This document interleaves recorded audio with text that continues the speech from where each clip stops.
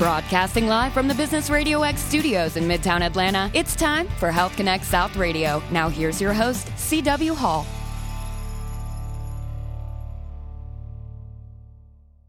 Good morning, everyone. It is C.W. Hall, your host here on the Health Connect South Radio show. Thanks for making us a part of your day today. Episode 75. It is our first show back after the 2016 Health Connect South event we just completed last week at the Georgia Aquarium. It was a great success. Well over 400 people in attendance to learn about how innovations are tackling a wide range of some of the top disease states that are affecting folks around the globe and in our country, including cancer, lung disease, cardiovascular disease, HIV, and others. And I had the opportunity to sit down with some of the attendees and a handful of the speakers from the event, including this gentleman, Mr. Dan Cerruti. He's a vice president with IBM Watson Health. He was part of a panel that was discussing how big data can have an effect in health, where it is today, where they see things going with regards to how to best utilize the data that we have, the massive quantities of data that we have, much of which currently isn't in a very readily used structure, such as notes written by a physician or typed by a physician in an electronic medical record. So coming up here is Dan Cerruti, IBM Watson Health. Check it out. I'm here at the 2016 Health Connect South event, and I'm sitting down with the Vice President of Population Health, Cognitive Decision Support for IBM Watson Health. Dan Cerruti is with me. He was part of a panel earlier today talking about the place of big data in healthcare and what, if anything, it can do to impact our outcomes. So thanks for taking a minute to talk about what you're trying to do. My pleasure. And Dan, we were talking about the fact that big data and its place in healthcare and what it can be done to affect our outcomes using this data. We talked about the fact in our discussion in the panel that there was volumes of data generated around my care as a patient, but much of it I can't necessarily easily use in the context of a database where I just ask it a question, it gives me all this information back. Talk about what we're trying to do around big data with regards to IBM Watson Health. So with Watson Health, our goal long-term is nothing short of saving lives by providing data and cognitive insights, what we call cognitive insights, to people who care for people to make a difference. And we believe that unleashing the enormous volumes of data that exist and will continue to be created is key, is one of the enablers to helping people, as I said, improve their health and help caregivers improve the care that they give, right? So, but it's not just the data, it's the analytics on top of the data, and then it's the application of those analytics, insights, in context, in care management tools, in tools that are used by, again, a wide array of folks who care for people. So these are clinical care providers, mental health care providers, community care providers, social workers, and patients. We ourselves have a thirst for information about our health, and if we're not given it by our care providers, we're gonna search the web, we're gonna Google, and we're gonna look around, and we're gonna try to learn. Right? We also have biomedical feedback devices, wearables, that are providing an incredible amount of information, and we want to know what that's about, and we want our care providers to see that data, right? So there's sort of one picture of me. So one of the things that we are trying to do is develop technologies to first gather and aggregate data, which is a non-trivial problem, right? The information about a person is spread out in a number of different systems, and it's a large volume of data typically, right? The kind of data that normal human beings or most human beings can't deal with, right? But computers are very good at this, and Watson is really, really good at this, especially unstructured information, what we call textual information, right? So even in EHRs, there's a large volume of the information in an EHR, inside a hospital or practice system, which is in unstructured form. So every note that a doctor makes or a nurse makes or a radiologist interprets or almost any aspect of care involves some sort of progress note or interpretation or assessment. that information is typically in unstructured form. And for years, computers did not do a very good job of understanding and take advantage of that kind of data. And with Watson, we can read, and I say that in quotes, Watson can ingest all of that information instantly, effectively, and find the bits that matter, that are relevant to a caregiver at that point in time with that episode, with whatever disease state that the clinician is dealing with at that time. So we can transform care. We can literally transform care. Over time, I've had the opportunity to meet a number of technology companies that are coming up with solutions that interact with and essentially plug into the EMR, giving an additional level of capability to the EMR that it doesn't already possess. Is that what we're talking about here from this perspective, that you become an analytics engine that kind of supercharges what the EMR is capable of? I think that's one aspect of it. I think taking advantage of the data that's in an EMR and providing insights in the context of the workflow is one important aspect. But we have to realize that most of the information about me, about a human being, is not in the EHR. So I want people who are caring for me to see a much bigger picture of me. I want them to understand that I have stress at home, that I have a mental health condition, that I have a substance abuse condition, that I'm unemployed, that I have transportation issues. And the reason I'm not taking my meds is I can't get there to pick them up, right? And these are the things you're talking about that aren't in my record. Those are social determinants of health, and they have a tremendous. I'd love you to understand my level of exercise, right? My level of activity. If I'm a diabetic patient, I'd like you to understand what the monitors can tell you about my blood sugar levels, right? So there's lots and lots of information. Genomic markers and genetic information is another large, again, a big data, right? The key word is big, right? The large volume of data. I want people who care and help me with my health, and I want me. I want to understand everything I can about my health, and I want very intelligent software systems to help me make good decisions, right? And I want that stuff to be on my mobile device, right? And so it's very, care going forward it should be and will be, I believe, a much more collaborative process, right? Where the doctor is my coach and the expert helping me make the right decisions for my health, helping me, allowing me. This data will allow consumers and patients to take control of their own health, which is what most of us want. So there's a lot we can do, starting with data and analytics.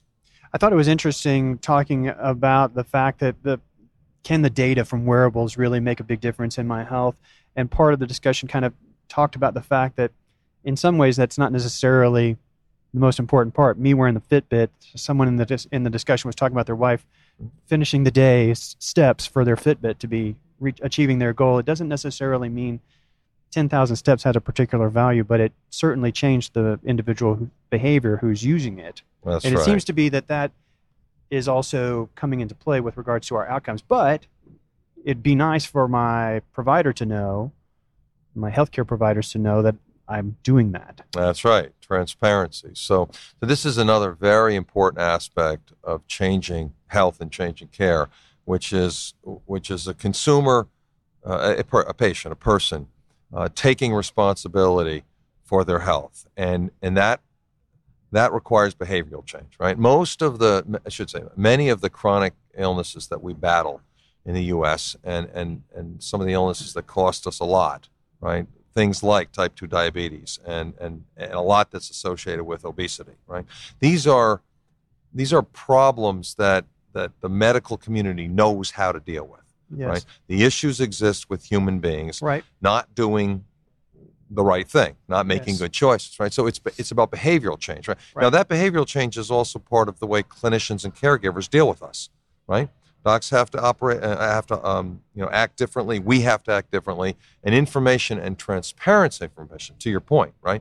Data about me should be made available to my clinicians, and what the clinicians know about me should be available to me, right? And that. What I think of as the democratization of information about health, right, is crucial to enabling behavioral change. Because, as you said, my wife is also a big-time Fitbit user, and she will stay up trying to get to 10,000 steps or fund 25 flights or whatever it is, right? So it has modified her behavior, and in a good way, and in a conscious way. And the two things I attribute to that are the information, the transparent. She sees the information, right? Yes. And the second part is a little bit of competitive community, right? So she has friends who are encouraging her, right? And they're competing with, but it's a healthy kind of competition. But that's right? a culture in and of itself that's developing with it. Absolutely. Much like we have bad culture that sends me to Burger King. Right. This culture is sending me out on the trail. That's right. And it's but at its core, it's information. We didn't order people to act different. I mean, docs have been telling people not to smoke for 50 years, right? And not to eat and not to overeat and exercise more, etc. But we do what we do. But so ultimately, behavioral change is up to the individual, and information is what can help them. It's not a cure-all. It's not magic, but information, data, and actually, we should make sure that people understand the difference. Data is data. Data is raw facts, if you will. Information and insights are what change people's thinking. So turning data into insights that can cause behavioral change is what will change outcomes. How is the Watson Health platform, how is it deployed? Who's deploying it? How are they putting it to use? In a wide variety of ways, right? So the Watson Health platform is a broad platform that in all cases starts with data and then adds rich analytics and capabilities that we develop. Typically we tune and train Watson. So we start with use cases. Right? We start with problems that people want to solve, and then we think deeply about the data required to solve those problems. And then we develop applications with our partners, almost always with partners, that address that individual problem. And then we pilot these kinds of solutions. And we're working with Medtronic on diabetes, and Memorial Sloan Kettering and MD Anderson on cancer treatment, and Mayo Clinic on clinical trial market matching, and a host of life sciences, biotech companies, pharma companies. So is that to handle their data, analyzing data that they're producing? What is the role? The role is generally it is about providing analytics around data, and in fact, it's always the case. And sometimes this is data that a company has in their data stores. And sometimes it's data that's outside the system. So, for instance, the wide variety of medical health literature is not held by any given hospital, right? It's available, right? And so we get access to that information. Sometimes that's a challenge, right? And we put it into a Watson system, and Watson ingests it and makes sense of it, right? For each application, right? Each application can be a little bit different, right? So the gathering and aggregation of information is a big job unto itself, right? And any hospital system doesn't have adequate information about most of the patients, because most of us see multiple providers. Yes. Right? And then there's claims information, right, which is available from our insurance companies, which sometimes we have a couple different insurance companies, plus Medicaid and Medicare. So the aggregation of information is in itself a tough job. But what we're ultimately about is developing solutions on top of the data, on top of the analytics, that change behavior and improve care and cost.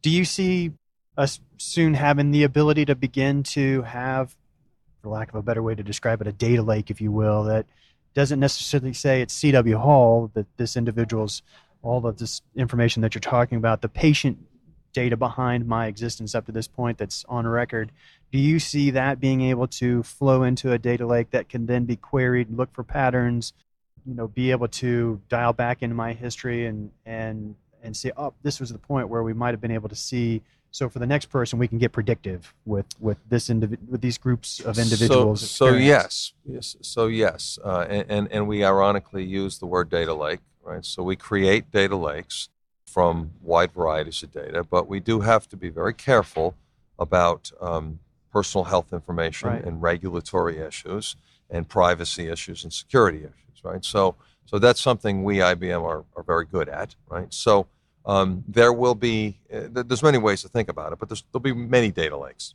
right, for different purposes. But at the end of the day, I believe that C.W. Hall's, the information about you, and there's two versions of it. There could be a de-identified version, mm-hmm, which is made available for research, yes, in large aggregate population warehouses, and that's good.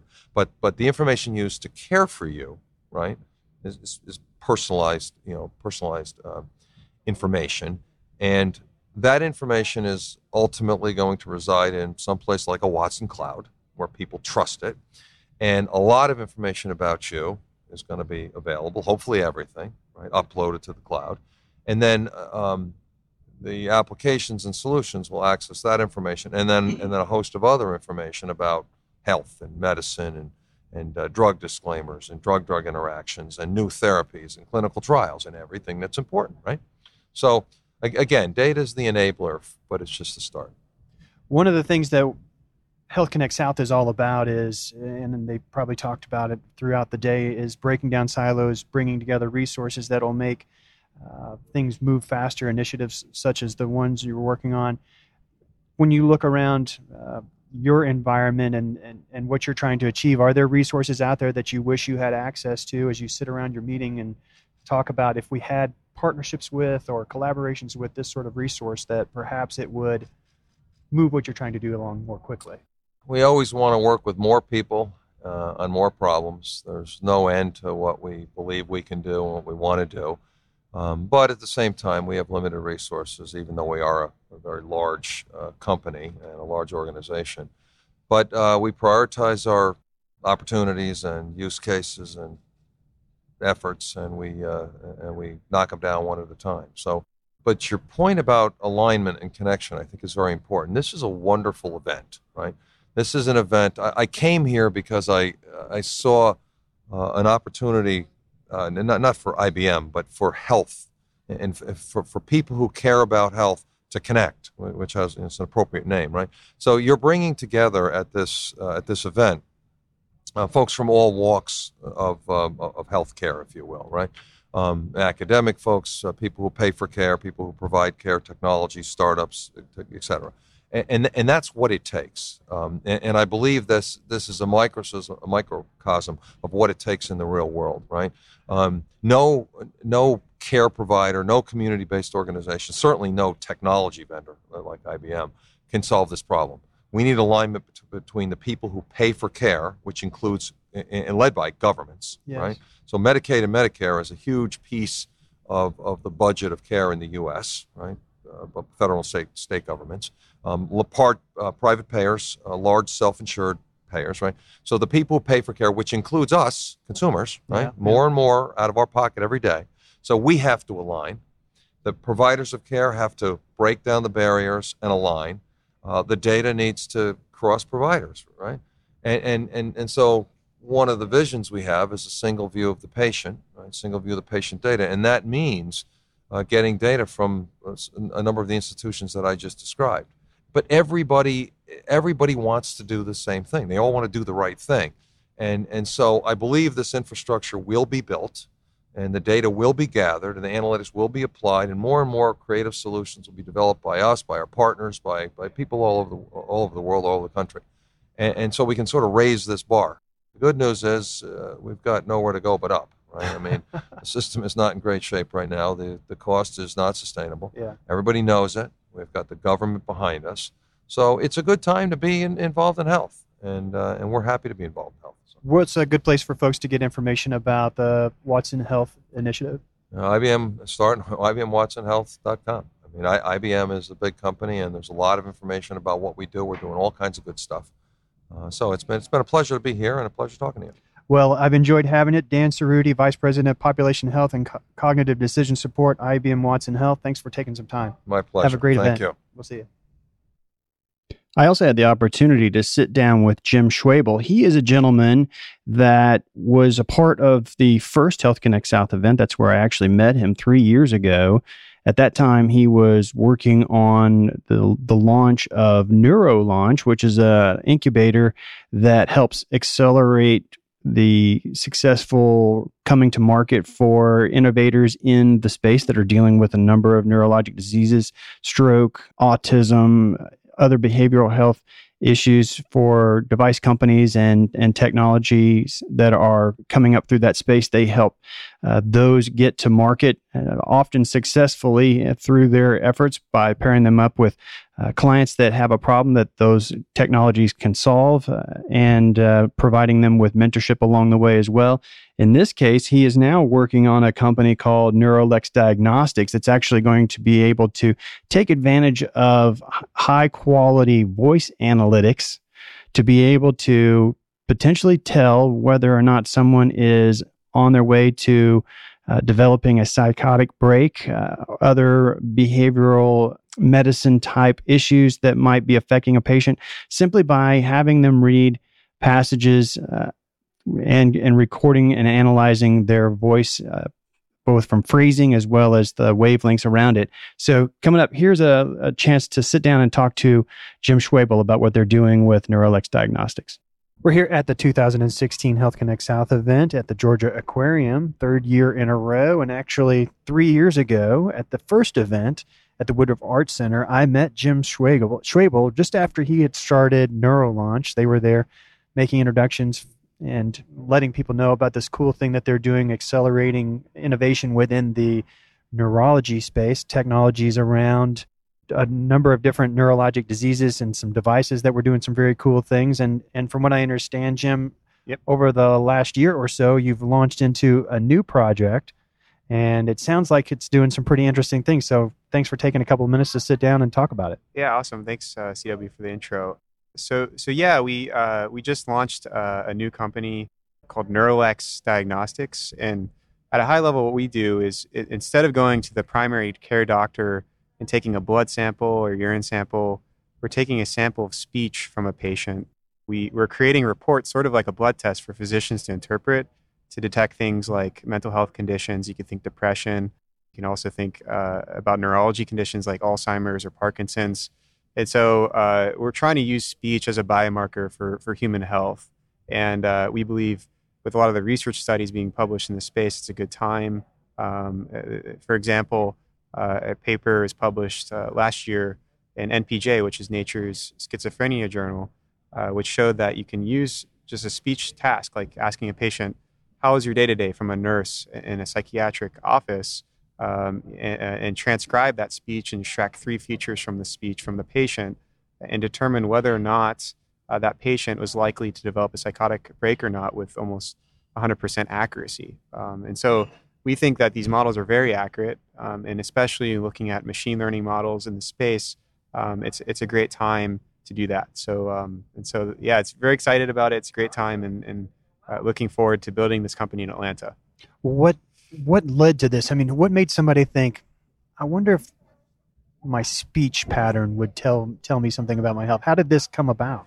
So for me, it started about 5 or 6 years ago. My brother had a psychotic break, so that was originally my motivation. I started receiving text messages from him that were increasingly incoherent.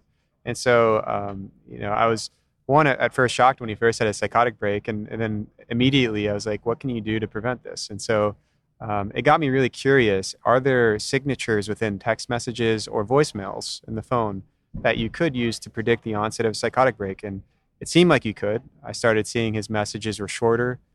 They also became increasingly rambling. They were disconnected. And when I looked deeper into the disease and progression of psychosis, I realized that this was actually a primary feature of the disease. And so I was looking for papers in this space for a number of years. And so when I came across that NPJ article, I immediately knew, let's start a company. Let's create a platform company. Let's create a company around using speech for health generally. Let's start in psychosis and really see patients avoid going to the hospital. So that's really where I started and was motivated in doing this. Where are you now? From what I understand, you're in the early stages. You're starting to recruit people to participate, to provide speech patterns for you to be able to assess against their health histories and so forth. Talk about what you're doing right now with it. Yeah, so we have a few pilots we're working on. One of them is just getting some samples of speech from individuals adjusted for age and gender. So we're trying to create reference ranges for speech samples from just people generally. And our goal is to create just general health reports. We might be able to, for example, determine just from speech that you give or some voicemail data, how many hours you've slept, or perhaps if you're tired or not, whether you're stressed. So we're starting out more in general fashion with consumers because it seems like a lot of people are really fascinated and interested in this space. And we're using that data to establish reference ranges and then doing specific studies that are funded hopefully by NIH or other grant providing organizations to really build FDA approved diagnostics for use in physician offices and clinics with the goal for it to go into primary care. Obviously, it's going to take some time for that to happen. But I think if you look at some of the models that have been published, it'd be great if primary care physicians had a new tool in their toolkit to measure some of these conditions early instead of going to 10 different specialists. There might be, say, a psychosis assay to order, kind of like a blood panel, to see if there's risk and then make a referral. Similarly, sleeping disorders, Parkinson's, Alzheimer's, a lot of these conditions are made ad hoc referrals based on symptoms. And we think if there's some objective signatures and we had reference ranges adjusted for age, it's a good place to start. And so we'd love for anyone listening to go to our alpha sign up. It's pilot.neurolex.co. And we're looking just for alpha users, really get feedback. We're designing sort of an alpha product. We have sort of a limited distribution of that and would love to engage anyone interested. So, from the perspective of other types of partnerships, obviously you've been around Health Connect South the whole time that it's been in existence in terms of how it's trying to bring people together. Are there, outside of your participants who will help you through, acting as early stage participants that can provide some voice signatures for you to evaluate? Beyond that, are there other either research partnerships or resources that you would hope to be trying to identify that might be able to help you, or are you underway there? Absolutely. We're always looking for business development partnerships, both in research and with other startups, as well as we're seeking capital. So if there's any investors out there passionate about mental health, we'd love to pitch to you, specifically any seed funds or angel investors. There's a lot of family foundations in Atlanta specifically focused in this space. And so in terms of investors, yeah, we're really interested in that. But in terms of research partnerships, we've been always actively looking for research partnerships around speech feature extraction.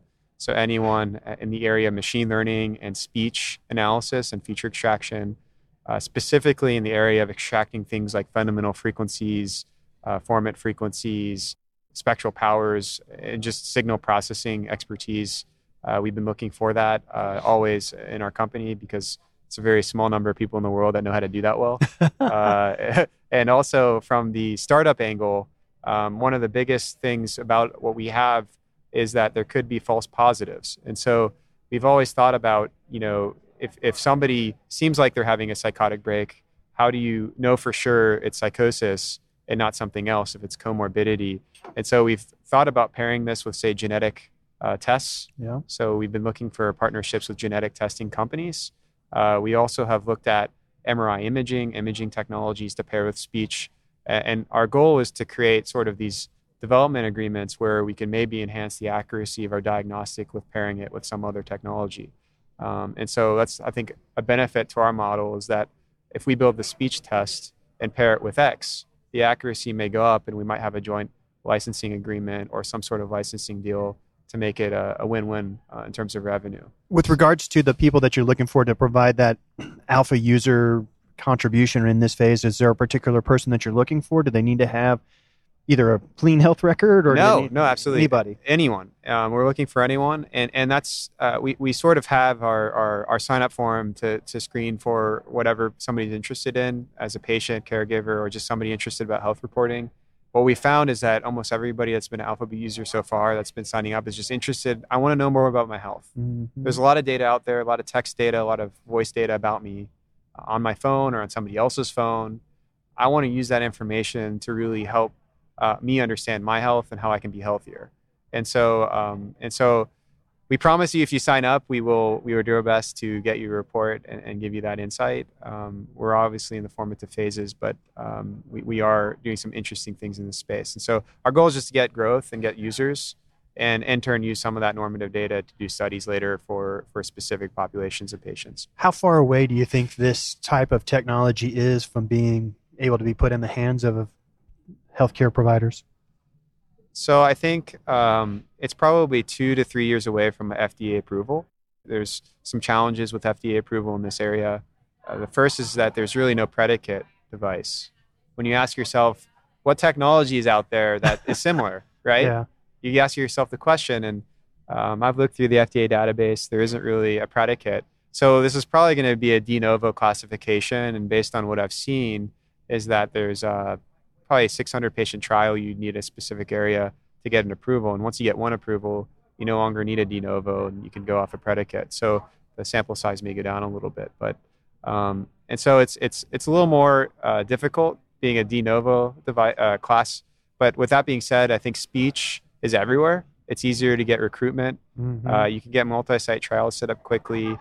We have partnerships in New York, Chicago, San Francisco, Portland, Oregon, and various other centers here in Atlanta to really streamline clinical trial development and design across multiple sites. And what's great about software for anyone thinking about doing a company is that you can scale it and distribute it quickly. Mm-hmm. You don't have to go out and manufacture Right. 500 med devices and distribute them in patients. It's, oh, hey, physician, let's add this onto a protocol you're already doing research on. Let's get some patients through some patients you're already working with, and then distribute it through software, say a local install on iOS device. So it's the benefit of being a software-oriented, machine learning-focused company. Share your website that you have one more time for folks if they want to try to get involved with the pilot, or if they want to maybe become one of those investors you were hoping to find. Sure, absolutely. So our main website is www.neurolex, neurolex.co. Pilot, if you're interested, we have a subdomain set up. It's pilot, pilot.neurolex.co. So we'd be very interested to engage anyone on the show that's interested to work with us. If you're interested in invest, we have a contact form on our website. Happy to respond to that. Or you can reach me on my email, which is js.neurolex.co. So looking forward to hearing your guys' feedback and engaging you with our community. Certainly another great example of the type of healthcare experts that we find here at the Health Connect South event. If you've not attended one in the past, you want to make sure you get set up to go to either the next annual event, which will be, of course, next September, but we've also had some regional events around the area, around the Southeast here, too. So there's opportunities to be able to get out and expose whatever project that you're working on to others, just as Jim is doing here. And we certainly appreciate you taking some time to sit down and talk about this. It's amazing technology. Absolutely. It's always a pleasure. I love sharing this with anyone. So happy to grab coffee with anyone in Atlanta and go a deeper dive. So, all right, man. Thanks so much. Thank you. All right. And many of the attendees at the event were surprised when they announced the main speaker for the lunch break at the 2016 Health Connect South event. It was National Park Service's Dan Shook from the Kitty Hawk Park there, where the Wright brothers were known to taking their first flight, and documented that process. He's got an amazing story. He's able to explain and put a new perspective on just what they achieved by doing some of the things that they overcame to actually solve the problems that allowed them to then go on to successfully fly. And then just a few years later, was at least one of them was actually able to watch a man land on the moon within just a few decades of him actually helping us take flight to begin with. So check out Dan Shook. He was a really great speaker and took some time to sit down with me here at the event. We're here at the 2016 Health Connect South event held at the Georgia Aquarium, and I had the opportunity to sit down with Dan Shook from the National Park Service.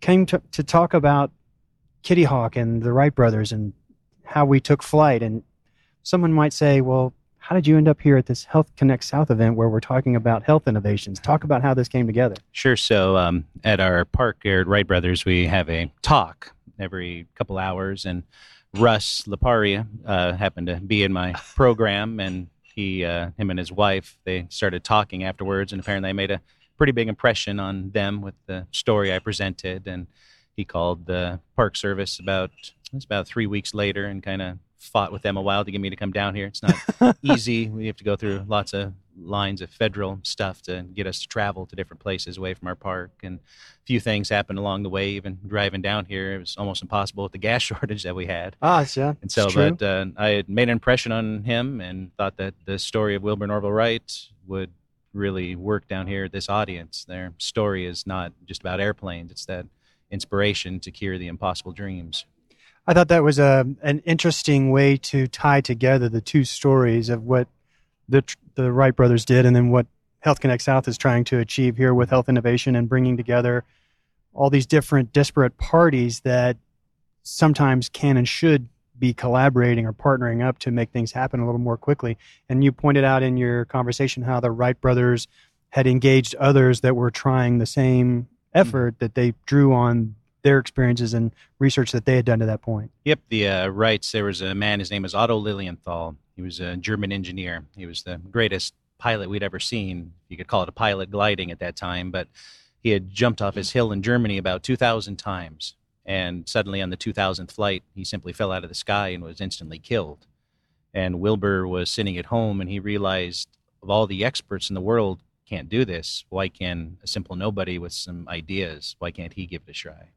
And so that's when they wrote a letter to one of the poignant engineers at the time. And just simply Wilbur stated his case that ever since he was a little boy, he had been afflicted with this belief that flight was possible to man. And it's not a man who's involved in aviation or engineering that's writing this letter. It's a man who is just a hobby at this point, describing his hobby he believes will be a disease that will kill him if he can't find a cure. And Wilbur Norval, throughout the first few years, they relied on all the data we'd always used, because that's just the standard of flight. They weren't going to solve the standard of flight. They were going to go by the predecessing data. And the more and more they failed, they thought there was something wrong with it. That's when they simply went home and started believing themselves, built their wind tunnel, and they proved that the math was wrong. The math was good, but it was only off by a few percentages. And it only being off by a few percentages was enough to throw us out of the sky. What element was it affecting? It was affecting the lift. So the shape of the wings? Yep, yeah. So the wings they were using were not providing enough lift. They'd only stay in the sky for a third of the time they thought they should. So they knew something was wrong with the math. Building that simple homemade wind tunnel showed them the proper curve of a wing. So they looked at it and they thought about, how can we streamline this instead of going out to Kitty Hawk and attempting one machine every year and hurting ourselves? What can we do? And that's when they realized, why don't we control the wind indoors? Why don't we build a wind tunnel? And by doing that, they made about 200 little wings, and they tested 200 different shapes and designs using, I don't know how they did it today, using a broken saw blade and fish scales and bicycle wire. And they realized the proper curves, called camber, of a wing to use. And that proper curve they discovered is just 1% off what NASA is still using today. You mentioned that you'd been a part of the National Park Service in the past. I mean, what would you say when you began to learn, and dig into the story of the Wright brothers? What for you was the most compelling piece that pulled you in? Well, so when we travel across to all these different parks, in the Park Service, you work at a lot of parks for kind of in the beginning of your career. And my degree's in wilderness and wildlife and parks itself. So I latched onto the story of Wilbur Norval and how they observed birds flying. And so that's what got me involved in the story, you can't have these stories be genuine if you can't find something you care about. And the more I would tell the story of this, and the more things that would kind of slip out of my mind every once in a while, I soon realized myself that it's not a story of flying. It's not a story of mimicking nature. It's that true human spirit of looking impossible in the eye and saying, so what? It's one day the word impossible is just a word in a dictionary. That means it hasn't been figured out yet, fell out of my mouth. And I saw the reaction across the audience. I knew this is what this place means. It's pretty intriguing when you think about the short time span from their achievement to where we are now. And you talked about the fact that they're achieving those things now on such a scale that we don't even really, many of us don't even turn to read a headline about it. Yeah. But I mean, once they did this, what's interesting about it is the United States had a man named Samuel Langley. and he was the chief of the Smithsonian. He was the smartest engineer we had, and he had spent 25 years of his life trying to fly. And his final flight, using $50,000 of taxpayers' money, was 3 days before Wilbur and Orville flew. And he almost drowned the pilot instantly. And after that, he told the government of the United States that if you got a room full of the greatest engineers and mathematicians, and they worked on this problem every day for 1,000 years, we still wouldn't figure it out. 5 days later, Wilbur and Orville Wright flew for the first time. And so after flying just in their short lifetime, just 2 years later, the Wrights went from 852 feet to flying 30 miles a flight. And then Orville saw it all. Sound barrier, 2 world wars, That's rise and amazing fall to of see nations. Well, I really appreciate you taking a couple of minutes to sit down with me here and share your story. And I know I was standing in the back of the audience, and everybody was certainly hanging on what you had to say. I'm sure there were a lot of people go, "We're going to talk about the Wright brothers at Health Connect South. What's going on?" Yep, I get that at the park every day. When I show the picture at the park, I say this photo, some of you were rated your entire life to come here, and some of you were drugged here today by that person in your family. But then once I change it up and show them the dramatic change of this photo's a death, then everybody gets into the story. So it's one of those things that happened 113 years ago that we feel doesn't matter anymore, but they're still impossible everywhere, changed our every day. world entirely. It really showed us that their true legacy is nothing is impossible. And it's not matter if it's airplanes, cancer research, or just trying to climb to the top of a mountain. Nothing is. It just hasn't been figured out yet. Well, Daniel Shook with National Park Service, I really appreciate you taking some time and for being a part of Health Connect South this year. Yep, thank you very much for having me. Great meeting you. Yep, thank you. Have a great thanks. afternoon. I can tell you, man, it was an awesome event. I'm so pleased I had the opportunity to be a part of it there, to meet some of the attendees as well as some of the high-profile speakers that were sharing their expertise with the crowd. Make sure you get it on your calendar next year when they announce the date to be there and be a part of Health Connect South. You might just be one of those folks that either comes with technology or expertise that can lend itself to solving a particular health issue, or you might have connections within your network that could lead to the next big discovery or breakthrough. And how cool would that be? And if you're checking out the podcast for this week's episode, if you've not done so already, in the upper left-hand corner of the show page, you'll see the Apple logo there. That'll take you over to the iTunes store where the Health Connect South Radio Show podcast lives. And subscribe to us. That way, each week when the new episode comes out, it is there on your device waiting for you to listen to when it's convenient for you.